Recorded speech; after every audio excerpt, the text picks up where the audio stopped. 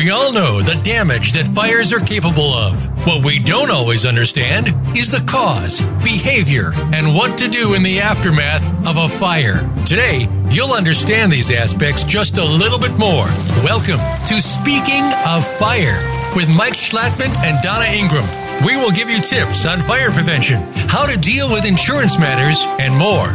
Now, here are your hosts, Donna and Mike. Hello, and welcome to Speaking of Fire. This is your host, Mike Schlattman. I'm honored to be a past president of the International Association of Arson Investigators. And I've been a fire investigator for over 45 years, actually 46 now.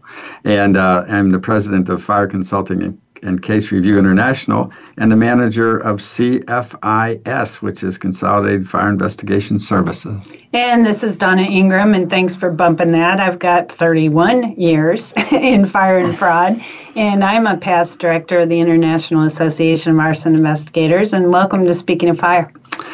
Today we have a friend. This is a friend of mine for many years, Corey Reeves, IAAI, CFI, CFEI, CFII. He's a certified instructor. He's a former firefighter and was in fire investigation since 1990. He is the president of the consulting firm Origin First LLC, which he founded in 2009, and Origin First is a consulting with manufacturers, law firms, and individual parties on product liability cases, which is something that we haven't had on the show before. And he's also been a member of the board of directors for the IAAI and representing, I think, Illinois at that time, right? Illinois, yes. Illinois, and a board member of the Illinois chapter for a number of years. And well, anyway, Corey, welcome to Speaking of Fire. Thanks for having me, and thanks for inviting me. And he's actually in the studio today. Yes, which is, not everybody comes to the studio. I don't know. They think we're going to make faces at them and stuff, which we do, actually. Donna does that a lot. She makes a lot of faces. But it's okay. We're going to talk about something we don't usually talk about. So, and we like this idea because what this shows the fire investigation community that there are other aspects to it. And for firefighters that are interested in going into fire investigations after public service, this is another wrinkle that they can get into. So let's start with you, Corey. What kind of claimants do the manufacturers hear from? If the manufacturer hears from somebody and says, "I think your guys did it, caused my fire"? Well, typically, most of the claims come in through a letter from a lawyer representing an insurance company, or even from the insurance company itself directly. And they get a letter basically saying that your product, sometimes it's identified as an exact product with model and serial. Sometimes it's just, let's say, a particular product, and saying that it is in the origin area and may or may not be involved in the ignition of or cause of the fire. And here's a date that we've set aside for us to do a joint examination, either at the site or in a laboratory. So typically, the number one way it comes in is through a letter form or direct contact from an insurance company or their representative. But oftentimes, too, they get it from individuals. A lot of times, individuals either don't have their own insurance, they have a high deductible, and so they don't want to call their insurance on a smaller claim, $5,000, $10,000. We get a lot of small businesses that do that, a lot of individuals that do that don't want to return it to their insurance company for one reason or another. And so they call directly, usually that's a phone call, not a letter, but sometimes a letter or an email through the system. Well, I'm familiar a lot with the putting on notice of different people because as a fire investigator here in the private sector, there's three things sitting on a shelf, and the origin is on that shelf. And everything is melted and everything. They want to put everybody on notice. So that's when you would get a letter from an attorney, right? Oftentimes. And I call it the shotgun effect. The shotgun effect, yeah. As many as 2 or 3 or sometimes as many as 60 different manufacturers or products, or not only just manufacturers or products, but you also, in that case, you'll have insurance companies, other residences or other properties that are damaged as well be represented. And sometimes installers or contractors are part of that shotgun effect of what may have caused this early in investigation. I call it this, you and I both call it the same thing, the shotgun approach to subrogation. And what that, Well, so what happens? Subrogation is when the insurance company is going to put on a lot of different people on notice to come to a scene together and determine what caused the fire. And as Corey already pointed out, it's they really are just putting a lot of people on notice because they don't know. I think the worst one I ever had was, I think there was 34 investigators, 16 attorneys, and another 20 engineers, and we were up in this $3 million loss. And what I thought was funny is they had the lawn sprinkler guy on notice because he had a controller in the basement, and the fire was the third floor, but he was on notice. I actually represented the manufacturer of bedding sheets one time. Bedding sheets. Now, I thought the same thing. When he came in, I kind of laughed and said, how is that dealing with the origin or ignition of a fire? And it's fire spread. It was a fire spread issue. It was at a nursing home when 5 people passed away during the fire. So you think, as we go into fire investigation, we forget about other things, the fire spread, foam on the walls, insulation materials. So I've gotten a couple different things, but bed sheets is probably the most odd one that I went, huh? Well, that kind of reiterates because I know you have fire service and private, like us, investigations, but when it comes to rating fires and the spread of fires, it makes sense that the position you have exists because there is a liability and an interest there in fire safety and protection, correct? Absolutely. And I talk about false cause of liability. A lot of times manufacturers are of a product, whether it be the ignition or a fire site, are falsely accused sometimes. Mm-hmm. But other times it's legitimate. There are standards and codes that the manufacturers should or must meet or exceed, which I think we would agree we'd rather exceed than just meet. But and if they don't do that, then they do have a responsibility to be to pay for damages or whatever is caused by that. So I think it's important that we do study that. And actually, where our industry's gone, I think we're all kind of looking at a bigger picture. We talk about the bigger picture of things. Sure. And subrogation, I think, is where that really comes into play. Yeah, and I think so too. And we're sitting in a studio here with all kinds of foam deadening materials on the walls here. Of course, if I ever had a fire in my place anyway, they're going to come after me and say I did it anyway. So then it doesn't make any difference. But I just hope you're there for the product when if I ever unfortunate enough to have a fire. I'd love to be, but it comes into consideration. Kind of what we do is this could be the installer. Mm-hmm. Did he properly meet code for installing this? Did it require a different upgrade of a protection system? Do you have to have smoke detectors or a fire sprinkler system? Those are all things in subrogation myself as a manufacturer or you as representing the insurance company would want to look at. And sometimes we get so focused on that intimate what the ignition source was, there's other things that could be involved in this fire as well. Well, and that's an interesting thing. When you just said that, I was thinking about installation. I'm sure, and especially with installation, there's human factor involved. Donna, I'm glad you said that. And everybody that's ever worked with me, seen me, talked to me over refreshments at any point in time has heard me say this. I really believe that a good 95 to 98% of all fires are something a human either does or fails to do. Mm-hmm. We either do something wrong, or use a product wrong, or we use a device wrong, or we do it deliberately, or we fail to properly maintain or properly install. So again, I think the human factor on almost all explosions and fires are going to be either something we do or don't do. I want to look at those areas real strongly. Yes. You know who said that to us, and of course it was on the show, but you know him too, your friends, Jamie Novak. Jamie Novak said there's only 3 causes of fires: men, women, and children. I'll give God a little bit for the active lightning, but other than that, I don't know much else. Wait a minute. Now, what about the dogs and the cats and the rats? That's still a human factor. Yeah. If you think about it, we didn't protect the power cord they were chewing, or we didn't properly keep them from getting to those items, stuff like that. Our squirrels, I did have a squirrel we blamed once, built a nest in a flue system outside of a house, and sure enough, the flue's hot enough to ignite the materials that the nest was made out of. But whose fault was that? It's still human because we didn't block the squirrel from being able to get in there properly or secure it properly. So That's right. Well, Jamie's right. I bet the attorneys weren't too happy about trying to recover from a squirrel. Once we opened the wall, it all changed. Yeah. The fireplace installer is pretty happy to see that. I can imagine. Well, who calls you? I mean, you said the manufacturers call you, but there's a difference between being an insurance company investigator like me or a public service investigator and a manufacturer's consultant like you, right? Absolutely. Typically, I get a call from a law firm who's been hired by the manufacturer. And they have different law firms they use all over the country, the same as they do fire investigators and engineers. And we get that call from them to go with them either to the scene or to a lab, I would say a lab exam.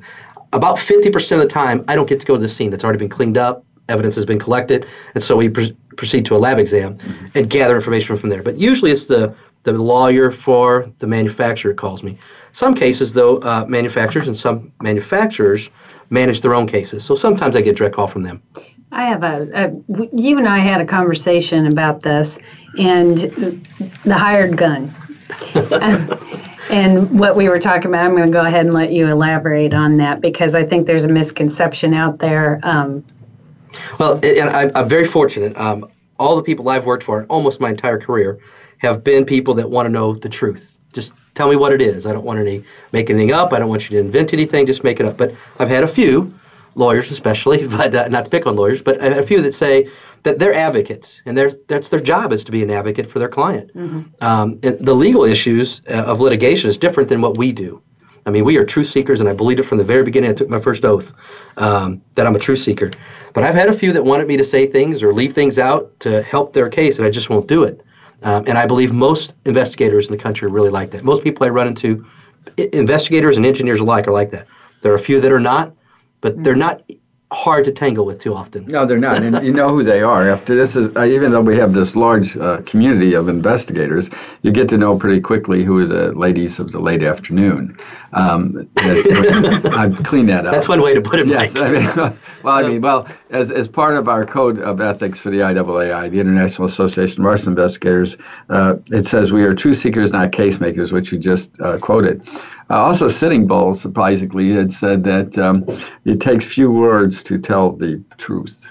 And it does. It takes few words to tell the truth, and that's what we're supposed to do. And we're lucky in my company, and you are lucky in yours that we don't work for people that want us to change our opinion or want to help them. We go with the people that want to hear the truth, good or bad. And you know, I've told many a carrier that okay, this is not going yours. This is not yours. Absolutely, and I like that part of it. But I've had some. I've actually been fired from a case. A friend of ours was fired first. Then they hired me, and then I got fired from the case because I wouldn't say what they wanted to say. That was a long time ago in my career, but it does happen still, I think, out there. Now, I would say this, though. I want to just add this to that comment, though. A lot of investigators I run to nowadays have all my whole career. Not only are they, I don't think they're doing it on purpose sometimes. I think it's a lack of understanding and training. I really do. Mm-hmm. And they'll go to training sometimes, and I've seen them at training. Then I get with them on a scene somewhere, and I'm like, didn't you hear the same thing I heard? Right. And I think it's this comprehension thing and not understanding the whole process. And so I think that's a lot of it. There are people that do it on purpose, but I think others is just, they're failing to follow the procedures, the guidelines, or here, let's go this favorite word, the methodology. How about that? The methodology brings you to the truth. The scientific method. Go ahead. Well, and also, and I've seen this when, not commonly, but I have seen where you have law enforcement and fire, they are advocates. They are advocates for this. And so to make that jump, it's kind of a frame of mind. So it's not really that they just don't know any better, like you just said. I agree with that. I ran into a guy, one of the nicest investigators, a really super, super nice guy. Liked him a lot. And we're working the scene stuff together, and he just came off a fire marshal's office for a large city, and his mentality, or I don't know if that's the right word, but his mindset was just so different than what we do. Right. So he was kind of under a learning curve because we come in with this 27 years of experience on this side of litigation, going, that's not how we do it. You got to think of it this way, and you got to process differently, and you need more than 100 photographs. And that's not to criticize, because it is a completely mindset shift, and it's not that anybody's intentionally trying to do something wrong. Actually, their intent is to do something right, and they just don't know any better. I think it's an experience and training thing. Yes. Yeah, as a matter of fact, that's why we started years ago in the 90s, in the early 90s. We started taking public service people with us as assistants, diggers, diggers they call them, or they call them technicians or whatever they call them. The bottom line is to take them to many fires, show them what the proper procedures are. In fact, it's worked out fine for me, because what happens is I keep them in a 3-year program, get them to a place where they can get their IAAI CFI, and then they are my investigators. So it works. A great investment for you time-wise for the company, but at the same time, what a great investment in people. Because they're going to be better wherever they go. Even if they stay with the fire department or marshal's office, wherever they are, they're going to be better investigators. It's going to make better for everybody. Well, I know you're a good example of a good role model for somebody. You came out of public service, right?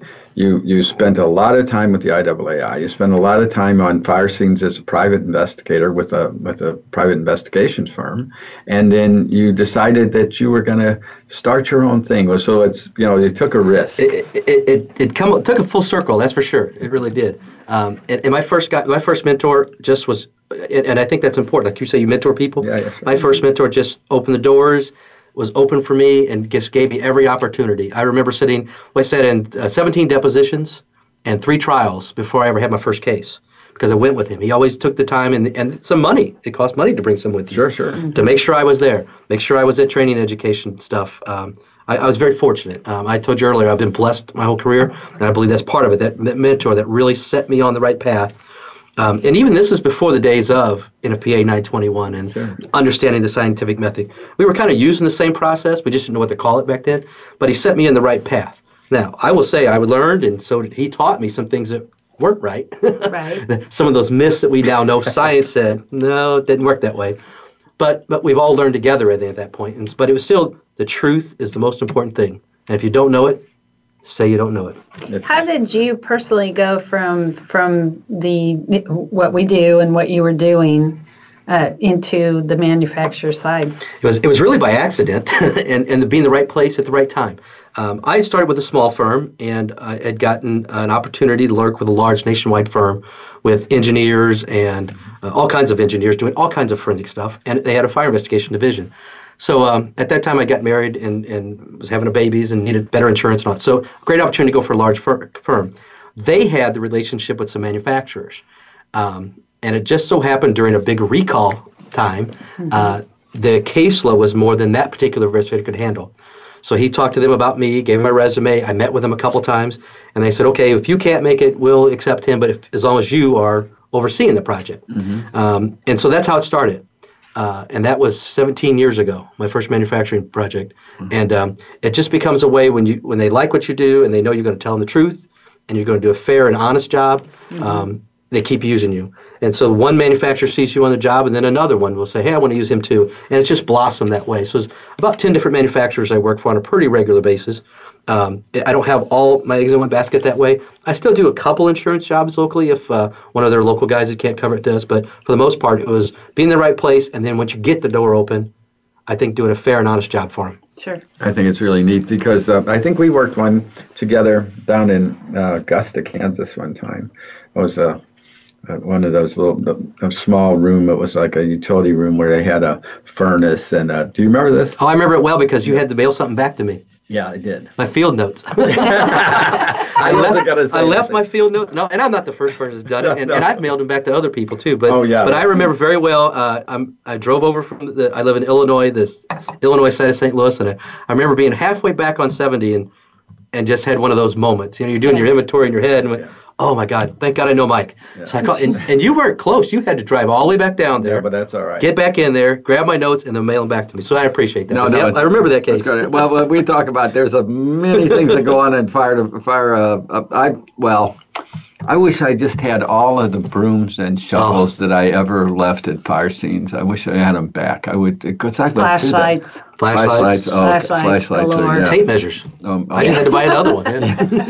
We do that, don't we? I mean, it isn't that way. I mean, we usually have our camera. We have the car because we have to ride in it. That's pretty good. I don't think I've left my field note since then. That's one of those other things you really you get, but once you do it, but it just happens that way. And you'll see guys now with the big vests and the big belt systems, and I like that. And I've got a vest and a belt system, but you can only do so much. And you know, in a fire scene, as you're tripping over things and stepping over things and climbing and digging and shoveling, gotta lose some just gets laid down. Yeah. Or someone borrows it. Yeah. I've done that too. All right.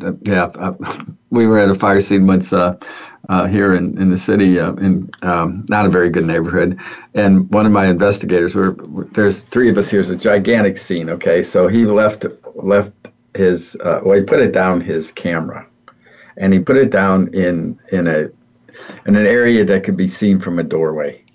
Okay, so he put it down like on a shelf, and in runs this guy, grabs the camera, so he's got three guys chasing him down a alleyway. And now this is back in 35 millimeter days, right? So he throws it straight up in the air. You can imagine what happens. It comes down, hits, and we didn't have a camera. Oh my gosh! But it happens like that. I mean, people do things, and we lose things, and it's all human beings. It's all human beings stuff. Well, and that's something also. I mean, and for the fire service, most of our listeners are fire service out there, and some are new, and please understand that things like that are going to happen. And we had one of our guys. Actually, you know, you go into the bad neighborhoods, and it was in the east side of the city. The east side of the city's like St. Louis. And generator running. He's in the basement, and they actually stole the generator. Of course, that's not light. You know, he was able to get out there and chase them down, and they dropped it because it's too heavy but they were stealing it as things happen, that's for sure. Well, and we train our guys, and because of 921, we take a person with, nobody goes alone. Unless it's a joint exam, they take someone with them per 921. And those guys are trained to stage. This is the tools, this is where everything goes, and we're staging in this area. Well, it's safety. That's a great safety thing. A lot of firms don't have that opportunity. And I'll tell you, even now, occasionally, especially if an insured calls directly or a homeowner calls directly and they don't have insurance. And so there are times still in my career that I am the only one there. Yeah. It's scary. It really is for a lot of reasons. Yeah. Even if it's just a small fire, there's a lot of structural damage. You still got to worry about where you're at, who you're at, who's going to, what's going on with everything. So it's kind of scary. Yeah, last week's show was, we were talking about Ferguson, and we had Rob Wiley on, and we were talking about, the fire service and EMS being under fire. I mean, it is a dangerous... And being aware of your environment at all times. And if you have somebody as your backup. Now, I was very fortunate when I was with the first small firm, is we had interns too, so we always had somebody with us. That was nice. But the large firm I worked for, it didn't work that way. No, it's true. And, well, here's another fun little fact. He brought it up originally before 921. 921 was written to help public service people to explain the scientific method and procedurals, right? But something really didn't change. God didn't change physics. I mean, and so some of the things that the myths that were blown up, that was good because that was all about research, new research. But you've seen over time, and I know you have seen as I have, the real enlightenment that has helped us by utilizing the procedures. And it's not about that. You have to make that book your friend, right? I think you should. And how it's used and how all the standards and guidelines and industry customs are done, I think is important to know and use. There's no doubt about that. Like manuals for the manufactured item that you're looking at, some of the people never get the manuals and read them to see what the heck it's the nomenclature. How's it even work? How's that product really work? That's right. I think that's a big thing. What are the warnings that come with the product? Sure. I mean, to talk about the human involvement back to that again, I think that's a big one right there. And that's one of the things I think the difference is when you get investigators who are from the insurance company and a manufacturer to come in, that we can share information. Sure. Two things on that side. One is that's usually my biggest problem is the lack of information I get when I get there. We can talk about that a little further, but I think it's the most important thing is I can bring to the table is data about how the product really works. Right, and I think that's terrific because a lot of public service people and private investigators don't have that, don't know where to look for it, or haven't had the experience with that particular product before. So, I mean, you're invaluable to the explanation of the process to them. And now, of course, there's some people that don't utilize things properly. They just, what they do is they get tunnel vision and they say, this is it, and that's the only thing. I'm sure you run across that too. I do quite a bit. And I feel part of my role then is to help open that again. Because sometimes the tunnel vision it's just that I've done it. I've been tunnel vision. I get stuck on something or I'm right there, and it's easy to keep flowing that way. And you need someone else to nudge you sometimes to go, have we thought about that? Play devil's advocate with you. I feel when I come in with you or anybody I come in with, Sure. I'm part of the team. Yeah. I mean, and I don't want to come as an adversary. I want to come as part of the team. Let's get to the truth. Right. Well, yeah, and you're absolutely correct. Because, well, even though it's a large community of investigators, it's still we all get to know each other over time, and the ones that are open to have open minds or have the closed stuff. So when we come back, we're going to talk to you about because we're going to have to take a little bit of a break here in a moment. But when we come back, what we're going to talk to you about is you've worked with state, federal, local, state, federal, and all the different types of investigators, private investigators, public investigators, and also you've also testified, have you not? I have, yes. So what we can do is when we come back, we can talk about, is there a difference between working with these different types of investigators and what you do differently when you're going to either go to state court or federal court. Is that okay? Sure, absolutely. Okay. So what we're going to do now is we're going to just take a break now. And so when you come back to Speaking of Fire.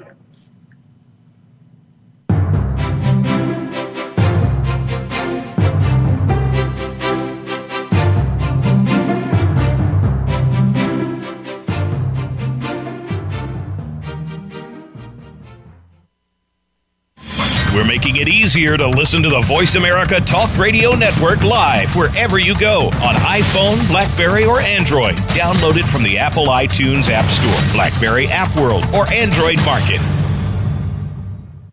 Fire Consulting International provides consulting and expert fire origin and cause investigations. Our experienced, certified fire investigators have specialized skills to meet litigation requirements. We also provide peer review of reports for other investigative firms to assure they meet NFPA guidelines and ASTM standards. Educational classes and CEU classes are also provided. For professional investigations, contact Fire Consulting International at fcifire.com or call 913-262-5200. FireAnalysis.net offers cutting-edge, comprehensive programs unique to the insurance industry. Our vendor vetting assures regulatory compliance with the Sarbanes-Oxley Act, NFPA guidelines, and ASTM standards. We ensure that investigators' reports are in compliance with those standards. We also offer comprehensive programs to assure compliance with your company guidelines. Please contact FireAnalysis.net. That's FireAnalysis.net. Now you don't have to stay linked to your desktop or laptop. Take Voice America on the go and listen anywhere. Get our mobile app for iPhone, BlackBerry, or Android at the Apple iTunes App Store, BlackBerry App World, or Android Market.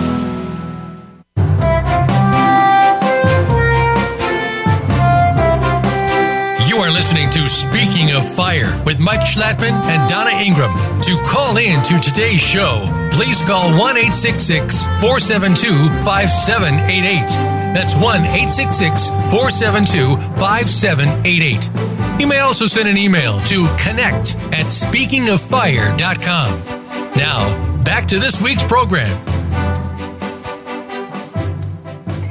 Welcome back to Speaking of Fire. Thanks for joining us. Before the break, we were talking about the positions as private and local, authorities and things like that. And so you, as representing a manufacturer, is there a difference when working with local, state, and federal investigators versus insurance company investigators? There really is. And I think one of the biggest differences is the locale factor. a lot of your local fire investigators will know the people in their area. They'll know the state fire marshals. They'll know the local fire marshals. Or they may even know the ATF people sometimes because they've worked with them over and over and over again, to where I might be coming in from another area and not know anybody, not even know how to contact them. So that's one of the biggest differences, is just knowing how to make the contact and then having that rapport and building that relationship ahead of time. The relationships in our business are very important. Like Mike and I have had a relationship. If I come to a fire scene, I know you're going to be honest with me and truthful with me, and I'm going to try and be the same to you. Right. And the same way goes with authorities. And I think when you're working with state, local, federal, federal authorities, initially they're going to have one of those standoffish attitudes. I don't know who you are or what you're going to do with the information or how you're going to treat me. And so you got to hurdle over that and get that rapport built. And it takes some time. And a lot of times if I'm flying in, I've only got, that one day to be there, I don't have time to build those. So I can't get that information as easily. So I depend on the local person to be able to collect it and help share that or make the introduction. It's kind of like the mafia thing. I don't know if you remember seeing the movies like that, but Donnie Brasco is one of my favorite ones because in Donnie Brasco, the lead character says to the other one, how I vouch for you is how they will accept you. Right. A friend of mine versus this is a friend, or I know this guy, or this is a friend of mine. Yeah. And I think that's important. So building relationships is harder for someone coming in, and sometimes they don't get to do it at all. But I think that's the biggest difference. Do you find some people resistant because you are representing a manufacturer and they've got this tunnel vision about that particular product and they don't want to hear things? Do you find any of that? I find the tunnel vision, and typically it's because they've been there, they've seen it, and they've done their thing, and they've done some analysis to support that, hopefully. And so they're already there, and I'm not there yet. I've got to start over and build my way toward that. So I'm just a hindrance sometimes, I feel like, to them. Instead of being part of the team, that I'm already here, and you're taking more time to get to where I've already been. How come you don't just see it? And I think that's the number one thing is that I feel that frustration about that. And I understand they have a frustration as well. Other times, I think it's just that. Their attitude toward people like me, and it may be something that others ahead of me have delivered. I'm coming here and I'm going to make sure that whatever you did wrong is noted and that you're wrong about this or wrong about that, and that's going to prove my case and help my manufacturer not have to pay your claim. Yeah. But I'm all about it's either a good claim or a false claim liability. It's all I care about.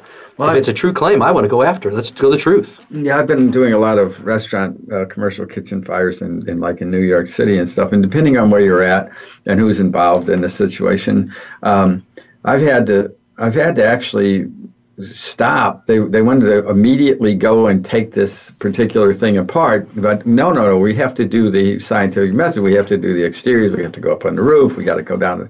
Let's check out the rest of the place first, and then get to the area of origin. Dig out the floor. Yeah, and then they always say, I love that part because I say the same thing, and then they'll say, okay, let's meet back here in an hour. Like, you took 7 hours the other day and you're going to give me an hour? Now, I'll tell you, here's one way to help them solve that, I think, for the local fire investigator.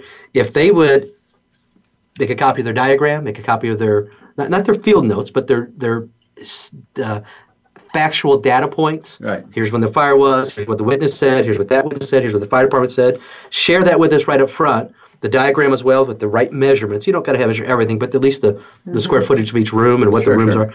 If you do some of that preliminary stuff, that will help us get on the same page quicker. Oftentimes they're like, no, I didn't do that. I didn't even think about it. Yeah. So that's one way. And I love when I show up on a scene and I get a CD or nowadays a thumb drive or a copy of the thumb drive that says, here's the diagrams, here's the schematics, here's the synopsis of the fire department, here's the fire department report. Right. And it just helps us really get to the same page much more quicker. Yeah, it's easier when you have someone who's experienced that in running joint examinations. I know when we run them, that's exactly what we try to do. We give a briefing, we give them a copy of the diagram, or if we've already been there, we give them everything we can possibly give them. If we got a copy of the fire report, that's fine. If we can get a fire official there, we will bring them. Only because it speeds the process. And you're still going to have to take your photos. You're still going to have to do the scientific method, exterior, interior, the highest, least, lowest, most, whatever it is, and to still get there. I think the problem that I've had with some people are, particularly when it's like engineers, they're there for, they want to go straight to the thing immediately. And I've actually had, I'm sorry to say that I've had some disagreements on the scene. And, well, don't touch that because I'll be back. And so there's that kind of thing, and they get a little bit. I've experienced that too, and that's another one of those rapport things. Hopefully, if you meet somebody more often than that, they'll get to know you and your methodology. But oftentimes, I go into and I've had upstate East Coast, and I've had some West Coast stuff that way, and oftentimes, depending, because when the manufacturer gets the call, they really don't know what the outcome's going to be, or if it's even their product really. Sure. So sometimes we're there just to identify if it's our product or not. Is it the other manufacturers? Right. And so we want to get to that quickly, but I still have a standard of basic care, I think, that I have to give to every project. And that is including what I call the busy work, the documentation part. And I can't get to the analysis and tearing things apart until I get the documentation done. Absolutely. And I run that same frustration as you do. Yeah, I do. Because I'm the only guy there. They might have 3 guys because they're local. You got the insurance guy, you got the insurance investigator, you got the engineer. Yeah. I come in only for the manufacturer because we don't know what kind of engineer we might need. Sure. And so there's some frustration there as well, but hopefully we can build that rapport early in the scene and work through that. Yeah. Well, I do a lot of stuff too, like you do when we're hired as a consultant. Okay. Now our consultant, I'm the origin and cause consultant. You're the manufacturer's representative consultant, and we go to the lab exam. Are they going to write it? Are there going to be a lab exam? So we want to make sure that E860, ASTM E860 is met. There's a protocol, or there's an agreement that a protocol be written right there at the scene with our engineers, if indeed, in fact, we know which ones to bring.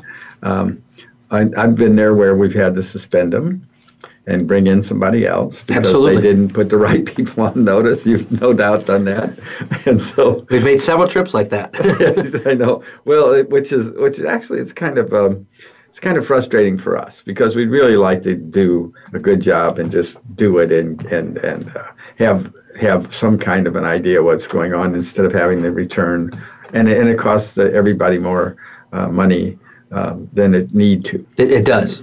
But now, it goes both sides. So sometimes you don't know until you get into it. But there are plenty of times I say in advance, especially let's talk about a water heater, for instance. Okay. A water heater is what you think is your origin area, and it's a competent ignition source because it can be, and you've got that down to that pat, and they put the manufacturer on notice. But it's 9 years old. Who installed it? Who's worked on it? Has it been maintained? And they always just go to the manufacturer. I'm like, well, what about the guy that installed it? Because let's look at the flue system. Is it burning correctly? I mean, the flue is a big thing with the water heater, especially, and the right amount of combustion air. Same way the furnace or any of those other appliances like that. But sometimes they always skip, and that's one of my first questions: who installed it, and was it installed to some kind of code, or not? And they go, oh, we didn't even think about the installer. That's an important place because that comes back to the human factor, Donna, we were talking about earlier. Right. Was it installed properly is where we typically go as a manufacturer. If it's installed properly and maintained properly and it still fails, that's probably our fault. And there are times when a particular product has a malfunction, and they're the ones that we end up. Actually, this is where it's very good for you and very good for me to be on these scenes and start seeing the kind of things that are happening.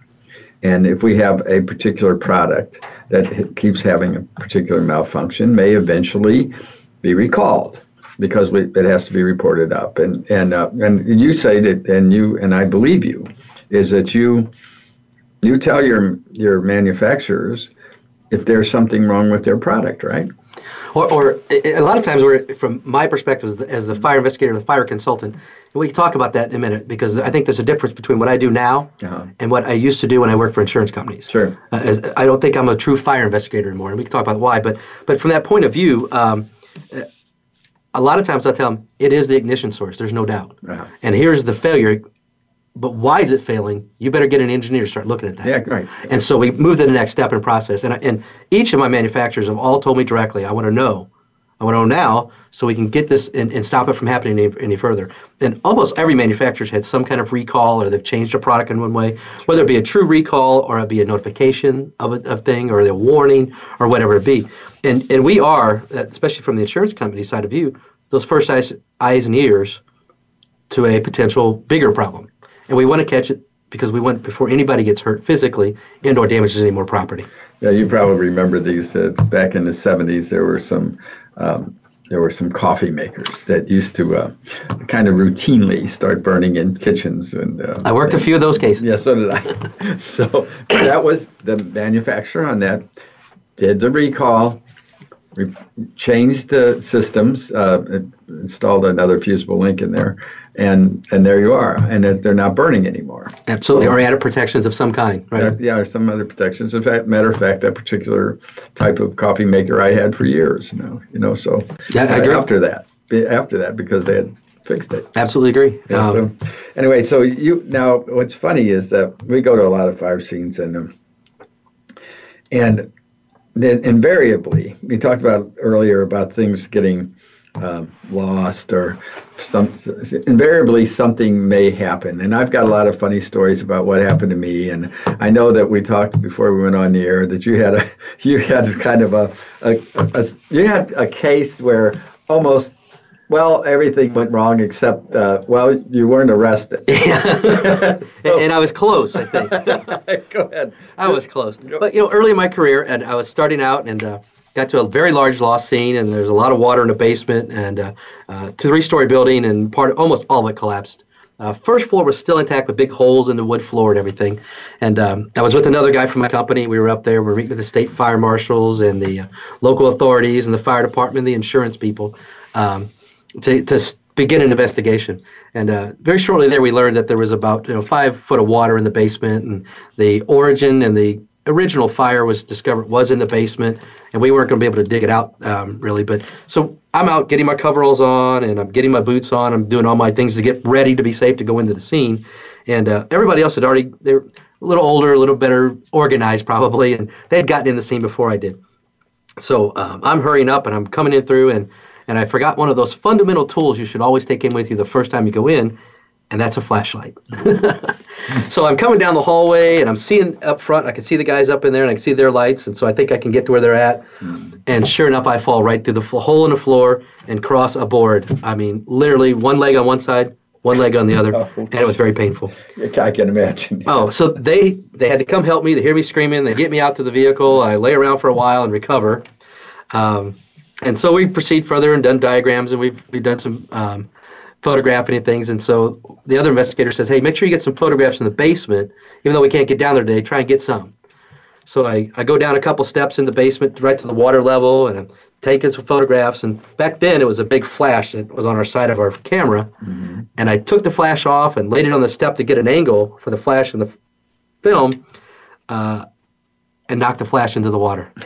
Great. It's $500 flash down in the water. That investigator says there's no way we're going back without that. No. So I tried a pike pole, and that didn't work, and tried some other things. Finally, in my wisdom, I decided to go in myself. So I went out to the van, opened the doors, kind of took my clothes off, got my coveralls back on, and taped up my boots so I didn't get water down in my boots, and they still leak, by the way. Yeah. And go back in, and was fortunate enough to be able to find that flash. Dug it up, pulled things up with my feet, stepped on it. Oh, I think that's it. Got it up. Didn't work at that point, but got it up. Yeah. So I go back out to the vehicle. Now that's the second thing. I've fall through the hole. Now I've lost the flash and recovered it. I'm all wet. I go back out in the alley where the van's parked, up against a brick building over here. Hadn't really paid attention to my surroundings like I probably should have. And I'm taking off my coveralls. Of course, I'm standing there in the alley with the doors protecting me, but naked. And a door opens down the alleyway, and this lady steps out and says, "Would you want to use our bathroom?" No. She goes, "Well, we can see everything through that window you're standing in front of." It was one of those one-way windows where I couldn't see him and they could see out. Oh, that's great. So embarrassed as I was, and no. So I hurried up. I got my clothes back on, and I was just embarrassed. And of course, the other fire investigators and the state fire marshals are all making fun of me. Of course, that's. And so, okay, that's strike three. Thought I was done. Thought I was good. We finished the day up. We bored up this is before the battery drills. We had to have a generator working. I screw in the doors, get everything loaded in the vehicle, and the other fire investigators taking some inventory. And he goes, "Where's the shovel and the broom?" Yeah. I forgot it in the building. So I had to get the generator back out, start it back up, get the drill out, unboard everything, get our shovel and a broom, put it back, and board it all back up and go home. 4 strikes in that one job. Well, I'm just happy that happened to you. And I've got a good friend, and he's been on the show before, and this guy, I was sorry to see, he just now retired about a year ago. And in fact, he's working with me now. He retired from one of the big box stores anyway. he had all kinds of things go wrong with him. I mean, if there was going to be a nail, somebody's going to step on a nail, right? It's going to be him, right? If you're going to slip off of some metal roofing, you know, a stack of metal roofing, you're walking across, it's going to be him. He's going down. He fell through a ceiling of a house. You know, and had to get surgery. Oh my God! I mean, the poor guy. I was so sorry to see him retire, because that means our odds go up. Yeah. For the rest of us again. So then apparently now I do have a guy that I've hired as a trainee. And now things are happening to him. So at least maybe I can get to the rest of my career without getting killed. The circle of our career, the circle of our life, like the That's circle it, the circle of life. Yeah. Okay, so now I know one of the things that we really rely on you for is there's certain industry practices and guidelines and publications that you're dealing with all the time, that the general fire investigator out there in the street there's so many thousands of products. So you're the one that we would when you get to the scene as part of the team, we'd say, well, you know, is there something that we can look at that other than the manual? I hope the hell they know what to look up the particular manual. I will say with the advent of the internet and iPads now, a lot of times your product manual is right there online. The easy stuff's right there. And so you can know the components and all that pretty quickly on scenes. And most guys and ladies working in this business are doing that. Yeah. But still, sometimes I got to go, have we even looked it up yet? Yeah. And so we look it up. But there are a lot of others, especially like UL standards. Yeah, sure. Manufacturers all comply with UL standards, and they do testing to UL standards. Sure. And a lot of times I get with people, and they'll want to do these tests. I'm like, whoa, wait a minute. The data you're going to get from your test is not a reliable data. They look at me kind of like I'm crazy. Well, there's a standard for that. There's a standard of how to test a certain product. Yeah, sure. To the standard for the manufacturer and for the government, both. ASTM standards. ASTM standards. Yeah. We use them all the time. I was with a guy not too long ago reading his deposition. In his deposition, are you familiar with 921? Yep, absolutely. Are you familiar with ASTM standards? E860, 1188. Right. Never heard of them. Oh. Well, they're in 921. If you've read and understand 921, and I'm not saying you got to read page by page every time, or you need to be very familiar with it, but you at least ought to know what the relied standards are, and that's one of them. Those two right there. There's 7 of them, I think, altogether listed in FPA 921. And I don't fault them. That's part of the training in our industry, and that's why I believe in the IAAI, the state chapters, and anybody else that's producing good training for fire investigators, because we all need to either be reminded or learn of what's out there we should use as tools. Well, I agree with you. And in NFPA 1033, the standard for professional fire investigators, that you have to meet those JPRs in there. And there's 28 of those. And 16 currently. The big 16 is in there. That's 1.3.7. Right. The 16, but there's 28 JPRs. Oh, right. In 1033, but in the back of 1033 also has ASTM standards listed. You've got to know these things. Absolutely. And I'm trying to impress you. Although you and I are having this conversation, we're trying to impress on the fire investigators in the world that listen to this. And we have a big fire investigator and firefighter listenership here. Well, that's good, because I think here's what I'm going to say about two things on the 1033 and 921. You and I were both very active with the International Association. We were both on the board at the time NFPA 921 came out, and we were both active in our careers at that time. And we paid so much attention to NFPA 921, which I think was great. But 1033 was already around. Right. And we spent 20 years arguing about 921 when 1033 really should have been our focus, because it's what the standard is, not a guide, the standard to be a fire investigator. And I've had a copy since the very beginning. And by fortune, my mentor said, you should know this. Me too. But so many people don't. And I tell them nowadays, I'm glad we're coming back around, and we're starting with the qualifications to be a fire investigator, 1033. If we start there, 921 becomes really easy, because I look at when I teach about it, 921 or 1033, the qualifications to be. 921, the how to do it. The how to do it is right. And the attorneys are not line to that fact. 1033 is being used a lot in depositions now. So you better have some training in those. You're talking about the big 16, the 16 things that you're supposed to have training in beyond a high school level. You better stay current with them. And Mike, I'll tell you, one of the more important things is as we've developed our CVs over the years, Right. and we've gone to training. You and I have been chairman of training committees and training courses. The thing that really needs to happen in our industry is to help fire investigators.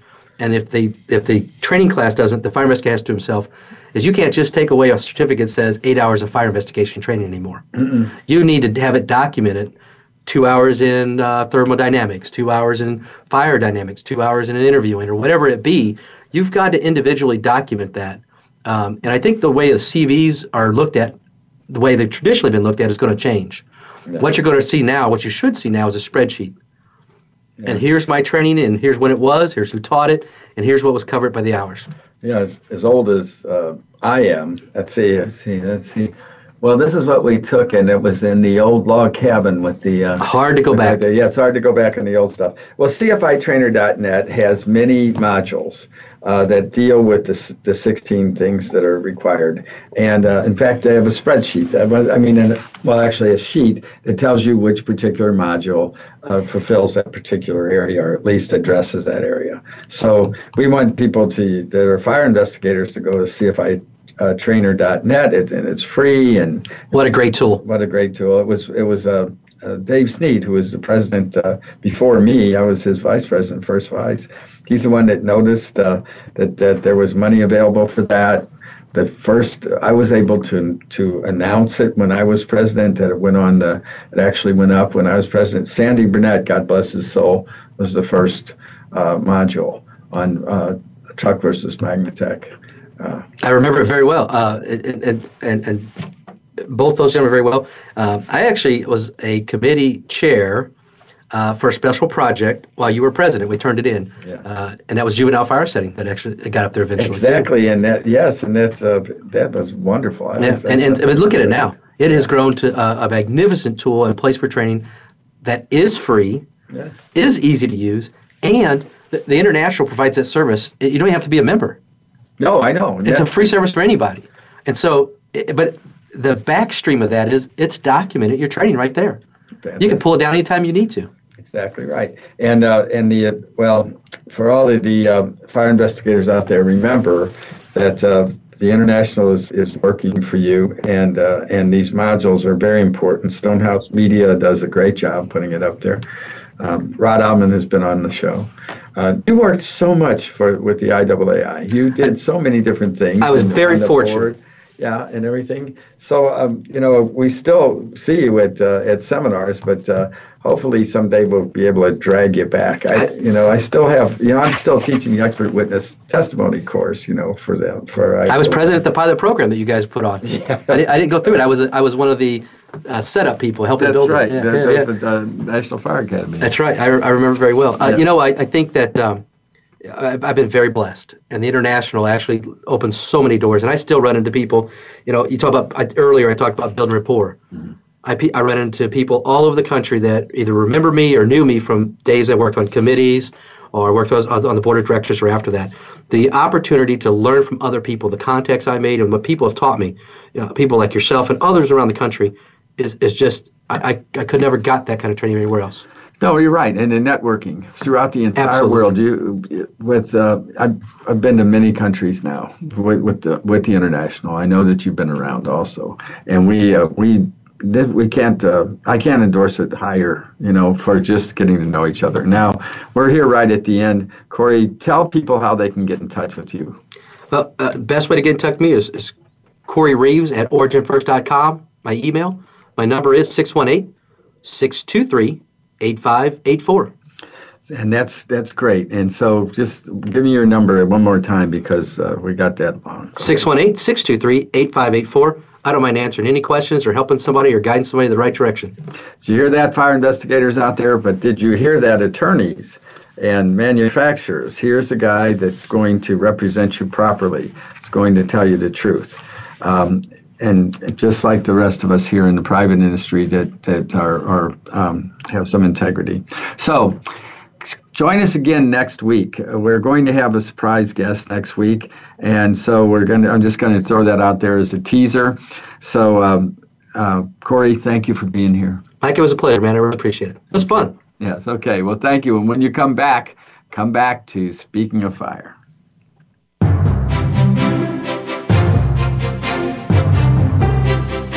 Thank you for tuning into Speaking of Fire. Please join your hosts, Mike Schlattman and Donna Ingram, for another edition of our program next Wednesday at 11 a.m. Pacific Time, 2 p.m. Eastern Time on the Voice America Variety Channel. Remember to be careful this week and every week.